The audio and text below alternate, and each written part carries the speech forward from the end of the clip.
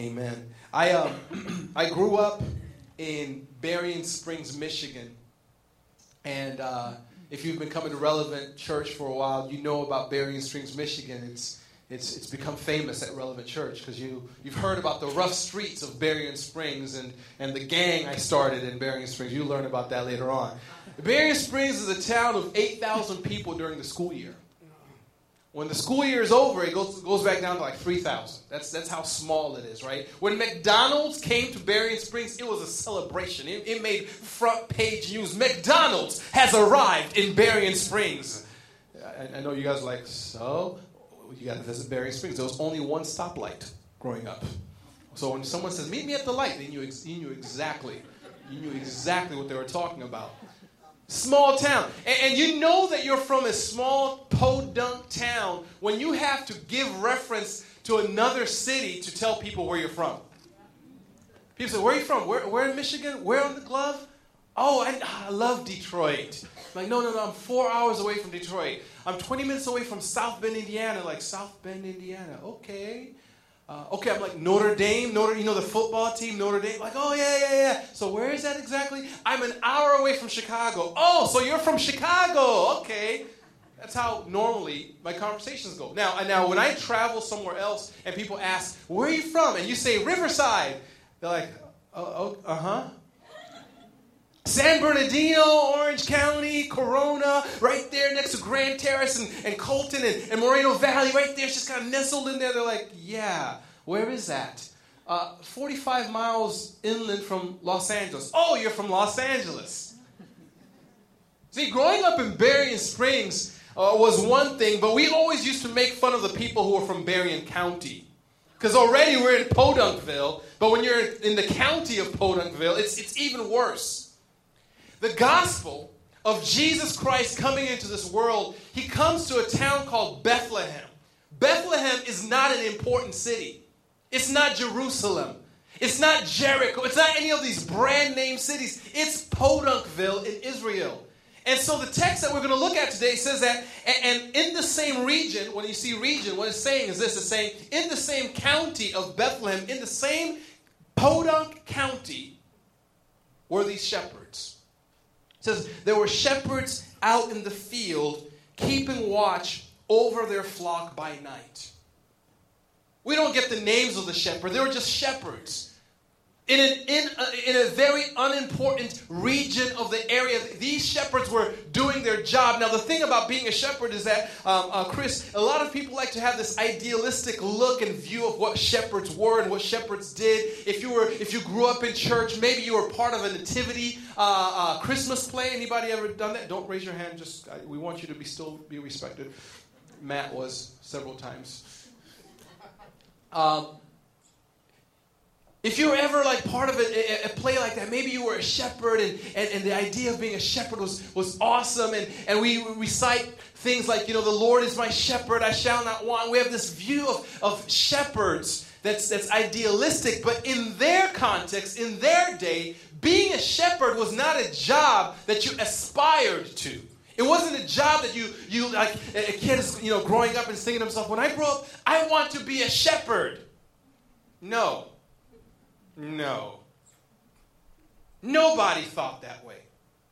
It wasn't a job you aspired to. It was a place you ended up. When all options had been closed to you, you could become a shepherd. When you had a choice, either serve time in prison or become a shepherd. That's when you became a shepherd. The jobs you have to apply for. Like, you write your applications. You call your friend and say, hey, you might receive a phone call from this place because I put you down as a reference. So give me a really good reference. And in the back of your head, you're like, I know you, dude. Anybody ever get weird? Like, you put me as a reference? Oh, man. And you think to yourself, how can I tell the truth without lying about this person? He's really nice. What would you say about, he's really nice, Nobody filled out applications to become a shepherd. You just showed up on the job that says, we got another one, get to work. The shepherds were disconnected from their family, disconnected from their community. when you became a shepherd, you no longer could go to the temple and worship because your occupation made you ceremonially unclean. And so therefore, in a place where the temple life was the centerpiece of everything that revolved around that community, that meant that you could not go to a place and access forgiveness of sin. So your relationships horizontally were broken in that you were cast off and cast away into this place. You cannot come and just, get off work at 8 and be with the family. No, you were a shepherd 24/7. And then second, and more importantly, you were cut off from a relationship with God. You couldn't go to the temple and give sacrifice to receive forgiveness of sin. They were broken people. The text says that these shepherds who were restricted from community were in the field keeping watch over their flock by night. It doesn't say that they were in the field studying scripture and having a debate on theology, man. They weren't sitting there thinking about different systematic theologies and maybe the son of David, the Messiah, will come this way. They weren't thinking about that. They weren't studying the Bible and trying to live holy lives. They were stuck where they ended up. And the text says that they were keeping sheep by night. Now, in the Bible, whenever you see the imagery of night and day and light and so forth, the imagery that God's trying to give you is the imagery of darkness and the bondage of sin. In the Gospel of John, he says that, in him there's no darkness at all. And it talks about how Nicodemus came to Jesus by night. And then the same type of words that follow after that is, I am the light of the world. It's giving us this contrast. There's darkness and there's light. These shepherds were in an occupation where they ended up stuck in this place where they're broken in horizontal relationships and broken from a vertical relationship with God. And they're trapped in darkness. Trapped in darkness. Right? The first idea that I want you to kind of get from our message is this, is that the message of the gospel, the message of Christmas, is that God saw that we were trapped in darkness, stuck in a place where we ended up. We didn't aspire to be born in sin. We didn't apply to be trapped in our despair. However, we were stuck in that place, in our darkness, and in order for God to heal a broken place, He entered the broken place. He entered the dark places. In order to bring light to darkness, He enters darkness. That's like amazing, like, my goodness, good news. I want to preach type of good news. Like, this is the stuff that makes Jesus relevant right here. Because, see, all kinds of religions don't have a deity or a God that steps into darkness. They have a God that is stuck in His holiness that says, come, ascend to me. But Jesus takes on our likeness. Humbles Himself. I mean, I think Colossians puts it this way. He says that though He was exalted by the angels, worshipped night and day, completely exalted, he did not consider that in order to save us, that He took on our likeness. Disrobed Himself of His glory. Now, I've been accused of being bougie. If you don't know what the word bougie is, it's urbandictionary.com. It'll help you out. Google it.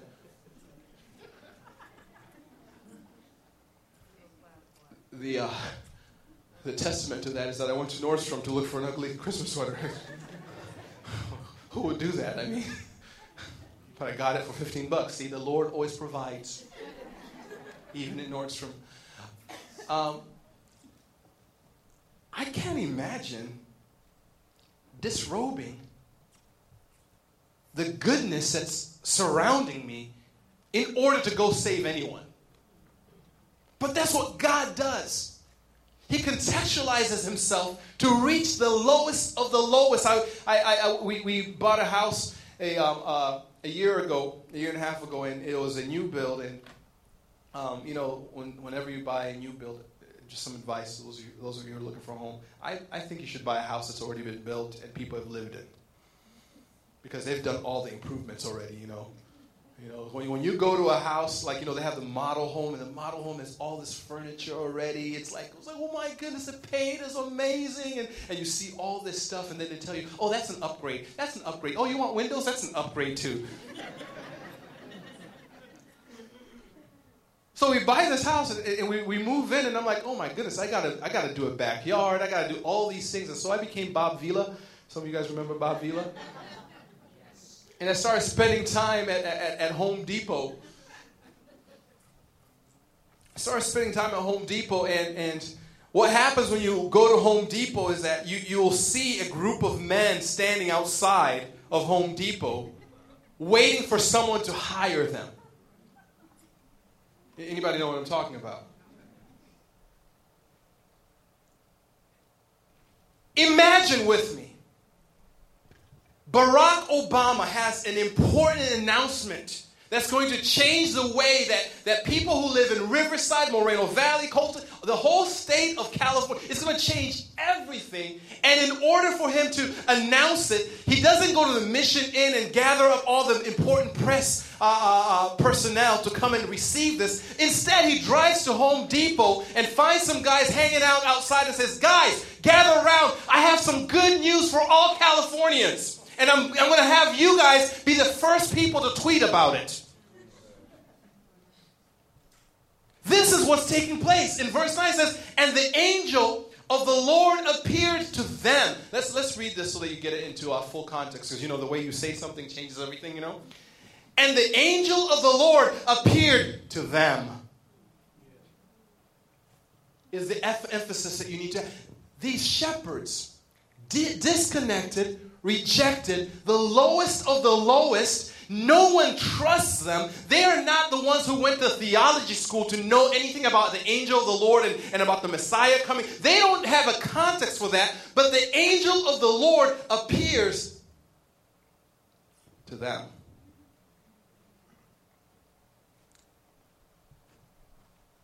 And the glory of the Lord shone around them, and they were filled with fear. There's a guy by the name of Moses in the Old Testament. Some of you may have heard of him. Pretty important guy. Moses was the guy who he kills an Egyptian and then goes into hiding for 40 years. And then one day he's tending some sheep, and God shows up in a burning bush and speaks to him and says, I'm using you to go back to Egypt and to let my people go. And he's stumbling and he's stuttering. He's like, you can't use me because God never uses perfect people. Come on, somebody to set you free right there. And he says, go into Egypt. So Moses goes into Egypt, stands before the most powerful man in the world. And God uses Moses to redeem his people, Israel, out of Egypt. And he leads and helps birth this new nation. Moses is the one who goes up to the mountain and meets with God, has a conversation with God. And it says that he's the one who receives the 10 Commandments, brings them down. He is a big deal. Little kids in Bethlehem have Moses pajamas on. He is well respected. Moses, the man who heard God's voice, who delivered God's law to the people, who helped birth the nation of Israel, he begs God, God, show me your glory. And God says, nah, fool. You can't see my glory.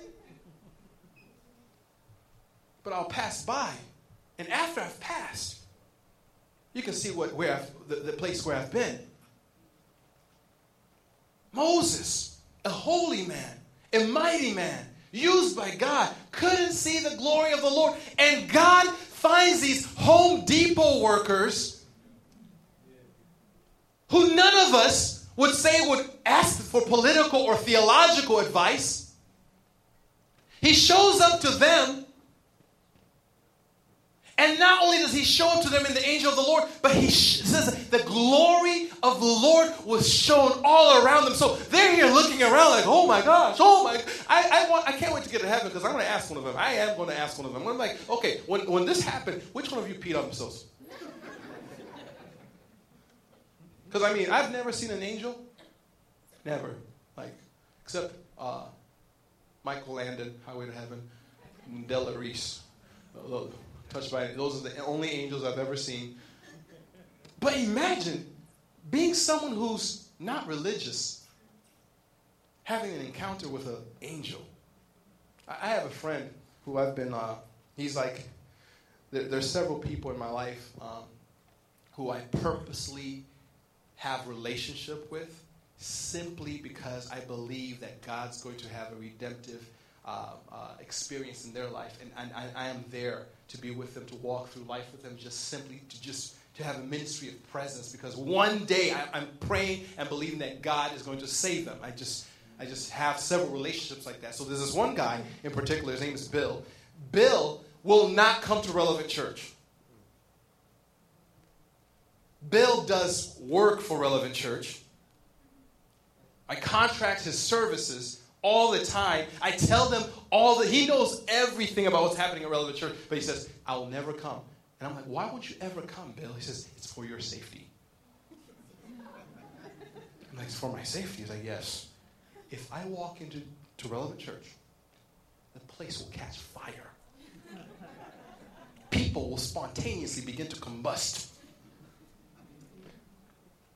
Because I am the worst. You don't understand the things I've done. You don't understand how I feel about God. And if imagine an angel of the Lord showing up to Bill. The first thought would be, OMG, it's over. Which angel are you? Angel of death? Welcome. I've been expecting this day. They're filled with fear. Why would you show up to us? We're not the chief priests.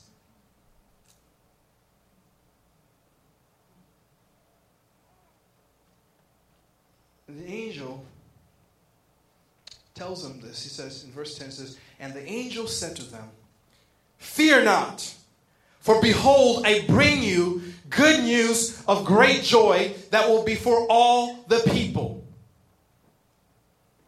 I bring you good news of great joy that will be for all the people. The thing about living in Riverside, in California, in the United States, in the world, is that news is relative.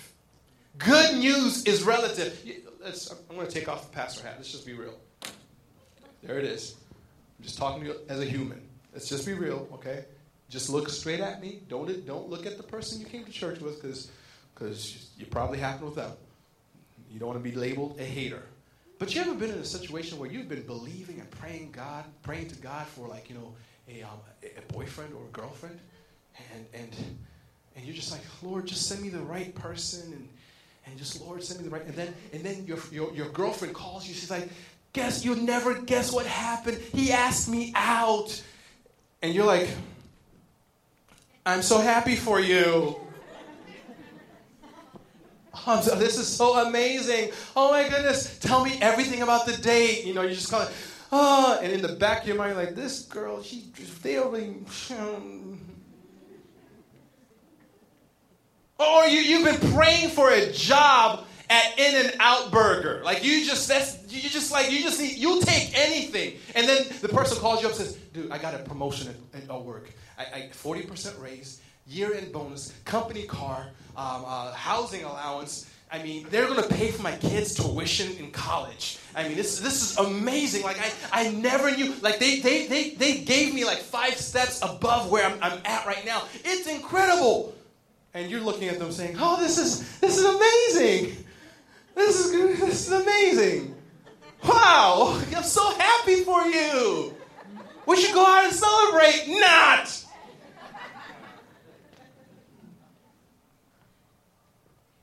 Walmart moves in, and you're like, praise the Lord. I can go to Walmart at 1 o'clock in the morning and look at weird people now. But for the small business owner, he's scared because everything he's invested his life in is now down the drain. The news that we get on earth is relative. And what the angel says is, fear not. Behold, I bring you good news that is of great joy for all the people. Everyone is going to be celebrating. Rich people, poor people, Republicans and Democrats. everyone can walk in and say, this is finally the solution that we've all been praying for, hoping for, longing for, thirsting for. This is good news for all the people. And the thing about it is that when I read this, I can't help but think that this is the first Christmas card that was ever sent. The first one. You know, in this season, I'll be honest with you, I receive Christmas cards, and I just start thinking sometimes because, number one, my wife just gets under my skin about this. Where is she? She here? Good. Stays right here. My wife, for the last few months, there she is, has been begging me to book an appointment to have family pictures taken. And then you start receiving these little Christmas cards with these families. Anybody know what I'm talking about? And each one of them is a reminder, you did not book the appointment. You did. And look at this picture. Oh, they look so nice. Look at the little one. Oh my gosh, that could be Zion. And it's like these cute pictures where they're all wearing blue jeans and white shirts or something. It's like, oh, I don't want to do that. And these cards are being sent around, and it's like, you know, it has this cheery Christmas greeting. Merry Christmas, have a great year. God's blessing us. It's awesome. Isn't it good? I wish Christmas was Christmas all the time. Buddy, the elf. You'll get that later. And I look at the pictures and the Christmas greeting, and I can't help but think, how many people receive that card and see these beautiful families, and this is the season that reminds them that my wife is not here anymore. I was on Facebook, a dear brother of mine posted a post that just like broke my heart. Because last year, she was here, but she was suffering, and they prayed and prayed, and nothing happened. So even with these great Christmas cards, there's so much pain that's magnified in so many people. And then I read the next text. The good news is, for unto you, everyone say you. Go ahead and say me. It's personal. He doesn't say for unto the world. He says unto Emily, unto Tyler, and to Maurice.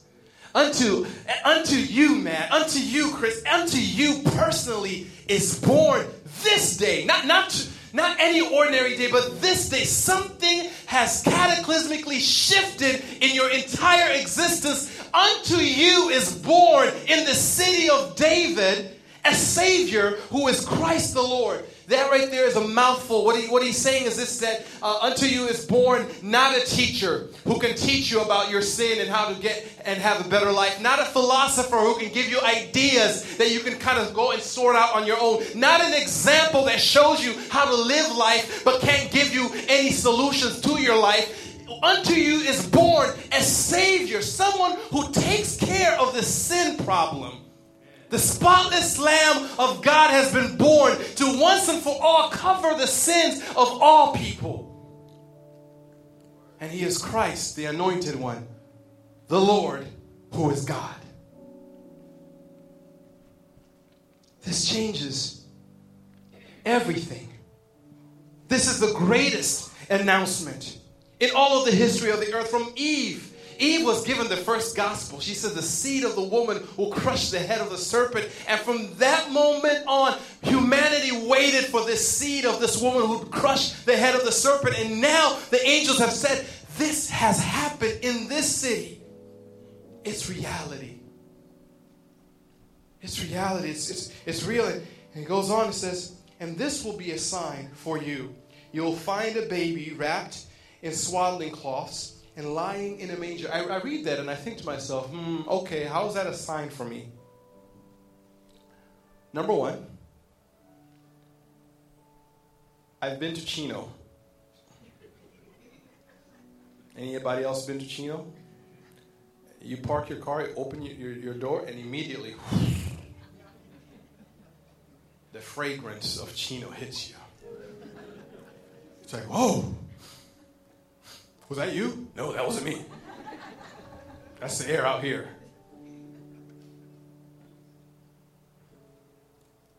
I can only imagine what the fragrance of the manger was.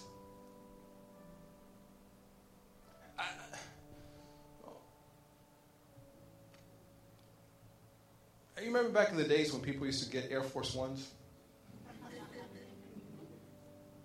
Some of you still get Air Force Ones. I mean, it was a big deal if you scuffed your shoes and got them a little dirty. You remember that? I mean, it was just like, oh my gosh, right? And then you see guys just kind of cleaning, just making sure it's got that nice, crisp white, you know? Going to the manger, for most of us, would mean that we have to kind of go and find our dirty clothes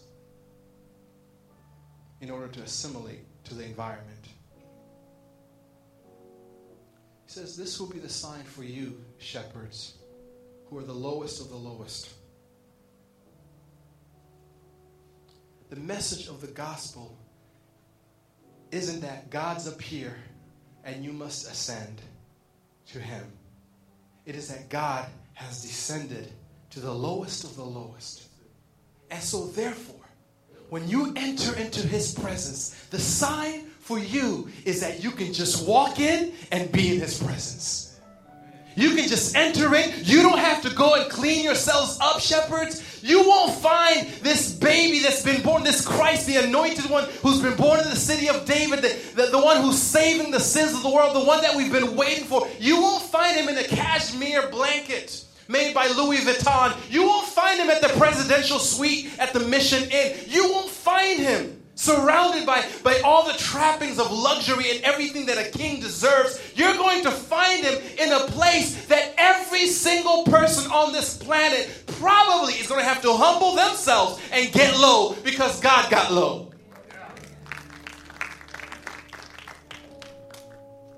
Reminds me of a song. Get low, get low. That's right.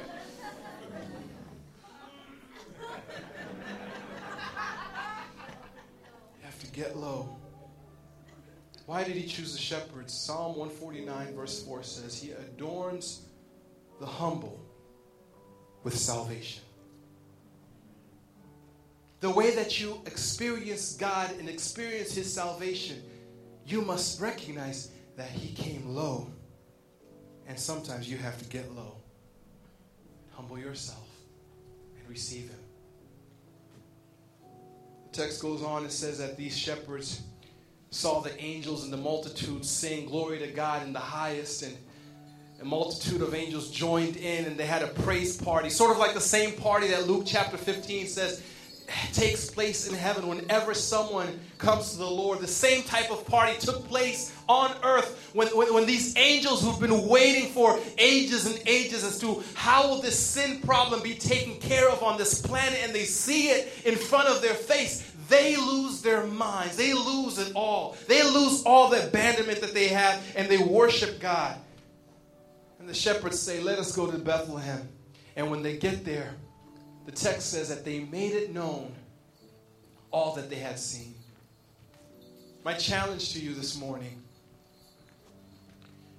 let's make it known. Let's make it known that in order to fix our broken world, Jesus entered our brokenness. Let's make it known that Christmas is not exclusive to the special people. It's for everyone. Let's make it known that this is good news for all people. Let's make it known that he came to once and for all take care of the sin problem. Let's make it known that you don't have to fix yourself up to enter his presence.